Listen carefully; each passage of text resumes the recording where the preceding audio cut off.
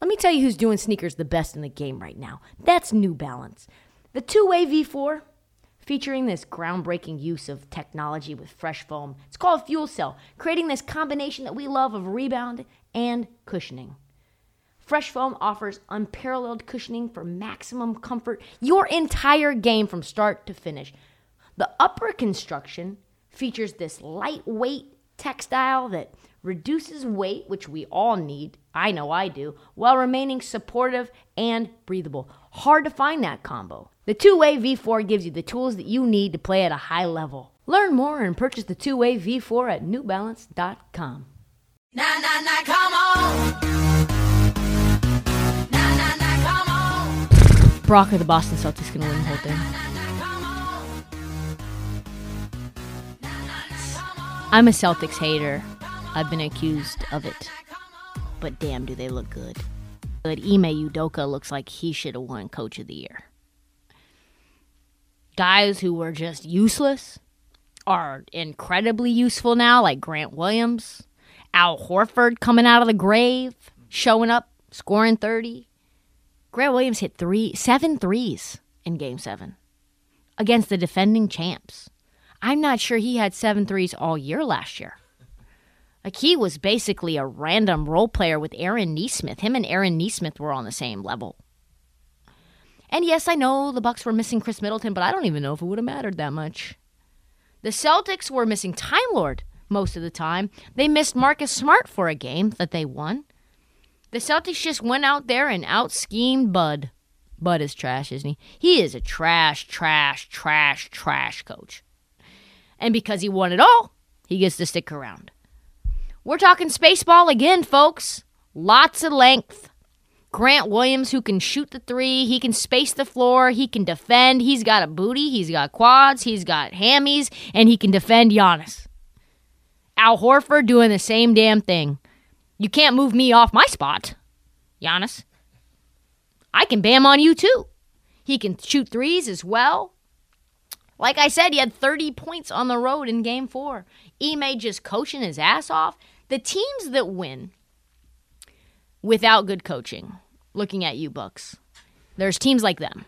And then there's teams that had elite roster that nobody could figure out how to use, like the Celtics. Brad Stevens very clearly didn't know what he was doing, because this is a team that now feels like it's going to win it all, and the roster's largely the same from last year. Celtics were 25 and 25 this year. 25 and 25, 500, squabbling, people calling each other out in public. Ime Udoka saying they're soft, saying they don't pass the ball, saying they're whack. Just literally being like, holy, he is ripping them up. Marcus Smart saying Jaylen Brown doesn't pass anybody the ball. They're losing big leads after big leads. Last year, I think they gave up like 17 fourth-quarter leads that were over 10 points. Now they're the most dangerous team in basketball that you feel like even if they're down 10, they can win games. And the funny thing about the Game 7 is that Ime and Jason Kidd both ran circles around Monty Williams and Mike Budenholzer, who both were in the finals last year. Really quickly about Bud. What were you doing putting Grayson Allen and George Hill out there? Like, everyone on Twitter, this is like so many dumb people on Twitter, but everyone agrees that that was indefensible. Like, you need to be Cersei in Game of Thrones, like where we cut all your hair off and we make you walk naked through the street, where we say, shame, shame. Like, that's what Bud did. Like, that's what you need to do. We need to get you down to the Deer Park, and we need to, like, treat you like a handmaid. You know what I mean? And for Monty, you can't fall behind by 30 without making radical changes. You just, like, I don't even know. The coaching, the people tell me the coaching doesn't matter in the NBA. Like, where are you now? Where are you now? Coaching is important. And the Celtics are now dangerous because they've got a good coach. Quick little preview before we go of the two conference final series. Let's go to the East first. Boston versus Miami.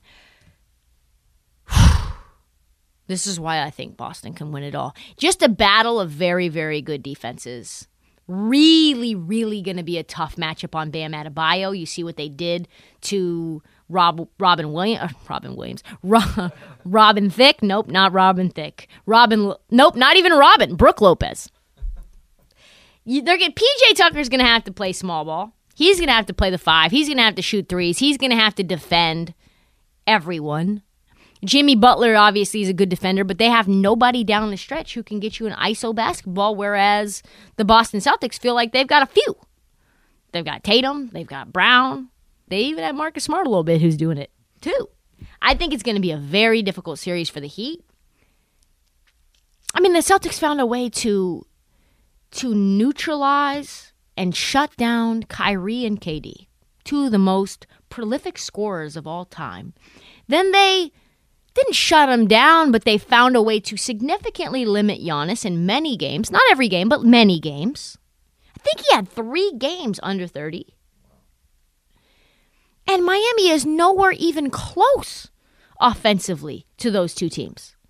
Like, who is the best scorer on the Miami Heat? Is it Tyler Hero? Is it Jimmy Butler? That goes not even the same planet as Giannis, KD, and Kyrie. Not even the same stratosphere.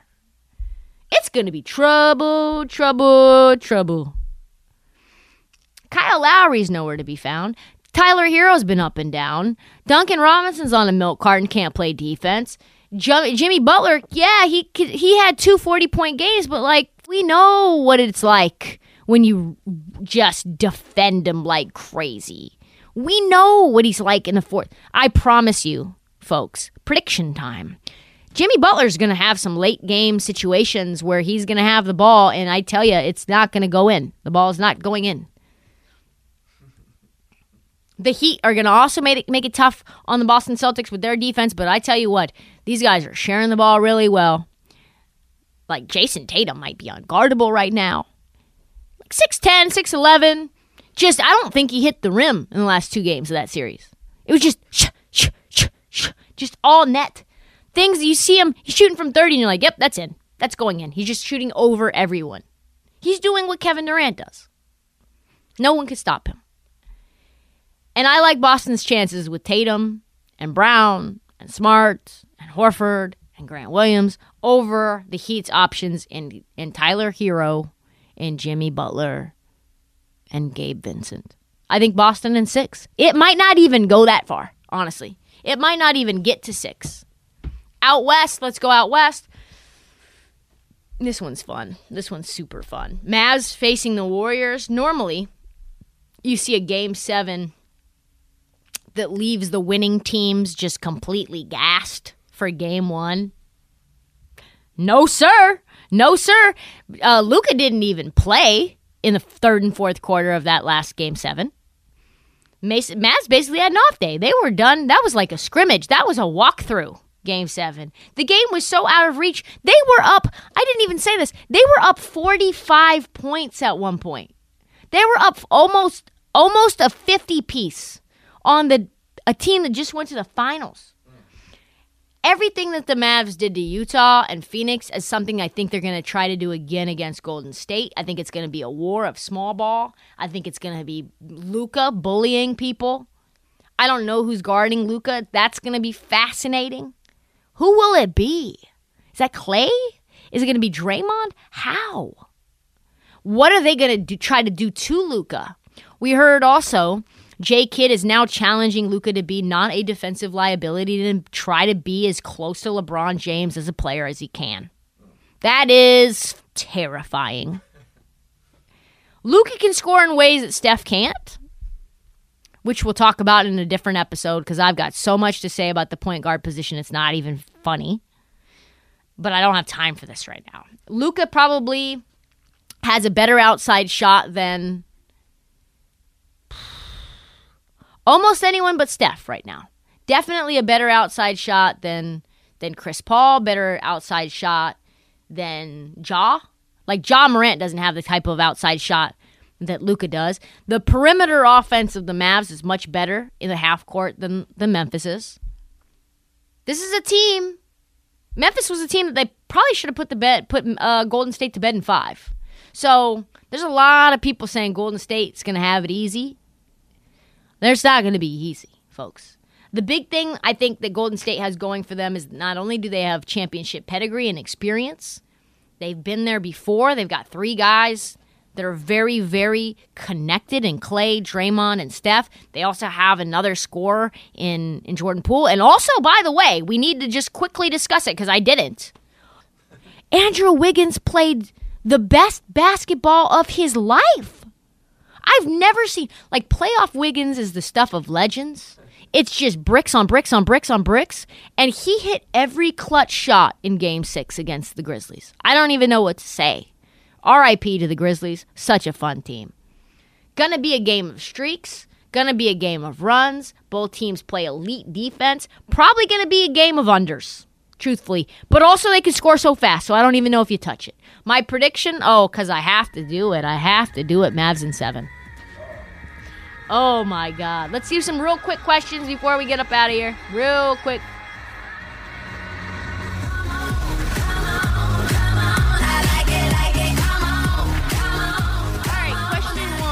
I haven't seen these questions at all, so I'm answering off the cuff. First time ever. Tyus Jones says he thinks he's a starter in the NBA. Can you build a winning team around Tyus Jones? Tyus Jones says he's 6 feet, but he's probably 5'11". Like, let's be honest. So Tyus Jones says he wants to be a starter, which means he's probably gone from Memphis because Jaw's the starter, right? He averaged 9, 2, and 4 in about 20 minutes per game. We gave him love all throughout this season. He's got the best assist-to-turnover ratio in the NBA, best protector of the ball in the league, which means a ton in the playoffs. When Jaw went out, he averaged 16, 6, and 7 in 34 minutes. And averaged just 1 turnover per game in that time. Pretty insane, considering how good Golden State's defense is. So, yeah, I think he's a starter. Can you build a championship roster around a guy like that? You're going to need a lot of good wings. You're going to need, in this new quote-unquote space ball evolution that we're getting, you're going to need guys who can shoot threes, who can defend, who are 6'7". You need a 6'5" shooting guard. You need a 6'7" 3. You need a 6'8", 6'9" 4. And you need a 6'10", 6'11" 5, and probably a 7-footer, just to kind of space things out. Does he go to the Knicks? What do they need to do? They've got Mitchell Robinson out there. My guess is no, but I really like Tyus Jones. I don't even know what to make of these new styles of the NBA that's evolving throughout, like minute to minute. This is what we call a developing situation. So my first gut instinct is no. Looking back, who was the worst free agent signing of the 2021 season? Man, there's been some. I mean, the best one that comes to mind is probably Fournier. 4 years, $78 million? Good. Boston just dodged a bullet. Didn't they have to give a lot away for Evan, too? Like, they got a TPE exception, but, like, I think they gave up multiple picks for Evan Fournier. Let me see real quick, because I said this is cold. This is me cold. Yeah, 2 Celtics send Knicks 2 draft picks in Evan Fournier sign and trade. Yeesh! Yucky. So that's bad. The Knicks knew when they chose Evan Fournier over Reggie Bullock, that was pretty fast. He was a huge disappointment. He doesn't play any defense. He's so streaky. The only time he's elite is in the Olympics. In France. Not even in it's like Rudy Gobert and him. Come on. Kemba Walker, really bad too. 2 years, $18 million. That was destined. Both Knicks signings. Ugh. Tibbs never wanted him. He's not healthy. He just doesn't play defense. He's a negative $1 million when he's on the court. God, I love Kemba too. And it's like I love Kemba. but he's a shell. That was bad. Taylor Horton Tucker, pretty bad too. 3 years, $30 million. Ugh, he could have had Kyle Lowry, which, by the way, probably not good now in hindsight. I don't even know. Man. They turned down Kenrich Williams and Mike Muscala. I mean, just, ugh. Duncan Robinson, 5 years, $90 million. No playing time now. 5 years, $90 million. Could I get some of that? Like, I want to be able to get paid $90 million to do nothing. Like, to just go to practice. Like, I would do prep. I would create research documents for the league. Like, do stuff, you know? Like, hey, Tyler Hero, this is your assignment. Like, there's some film for you. Like, let me play in the, like, scout team. I would do scout team for $90 million. Hands down the worst money spent in the offseason. Jesus Christ. Zach Collins, 3 years, $22.5 million. I could have told the Spurs that wasn't going to work. But any Blazer fan knew that wasn't going to work. This guy is nobody. God, the Spurs are having a bad couple of years. Josh Primo, what a scrub at 12. That's just a ricochet shot. It has nothing to do with the free agent signings. Moving on. Next contract. Next question. Marcus Smart recently said, "We go as I go." Are you serious? This is a real quote. "I'm the heart and soul of the team. My teammates tell me that all the time. I try to be that for them. The energy I bring is contagious. I try to bring that every game." Are you ready, Trista, to admit you're wrong about Marcus Smart? Wow.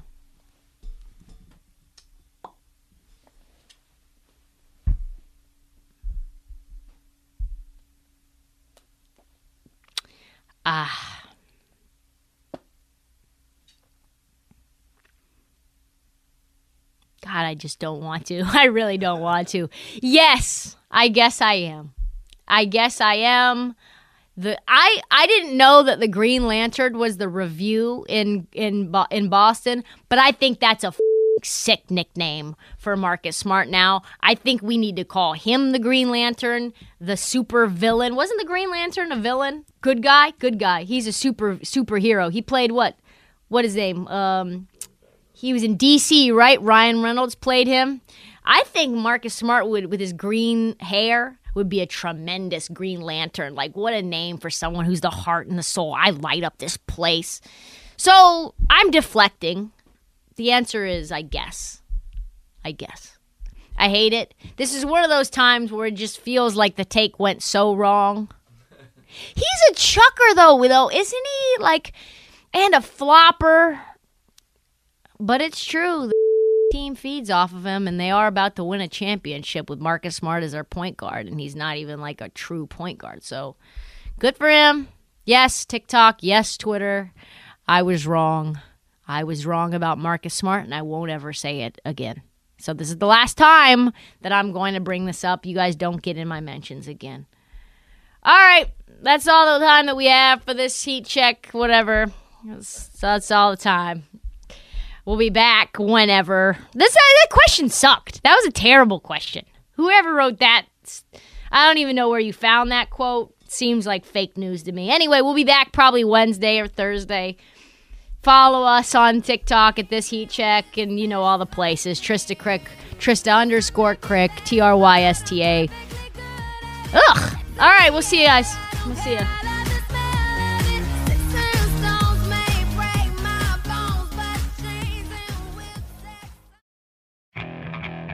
Okay, picture this. It's Friday afternoon when a thought hits you. I can waste another weekend doing the same old whatever, or I can conquer it. I can hop into my all-new Hyundai Santa Fe and hit the road. Any road. The steeper, the better. Because my all-new Santa Fe is available with H-Track all-wheel drive, so I can hit the trail without a worry in the world. Heck, with 3 rows and best-in-class rear cargo space, I can pack the whole family in with all our gear. We've got available dual wireless charging for our phones, so we'll never lose touch with civilization, and we won't lose touch with the primordial power of Mother Earth. So which is it? Waste the weekend or do something a little more epic? And conquer it in the all-new Hyundai Santa Fe. Visit HyundaiUSA.com or call 562-314-4603 for more details. Hyundai, there's joy in every journey.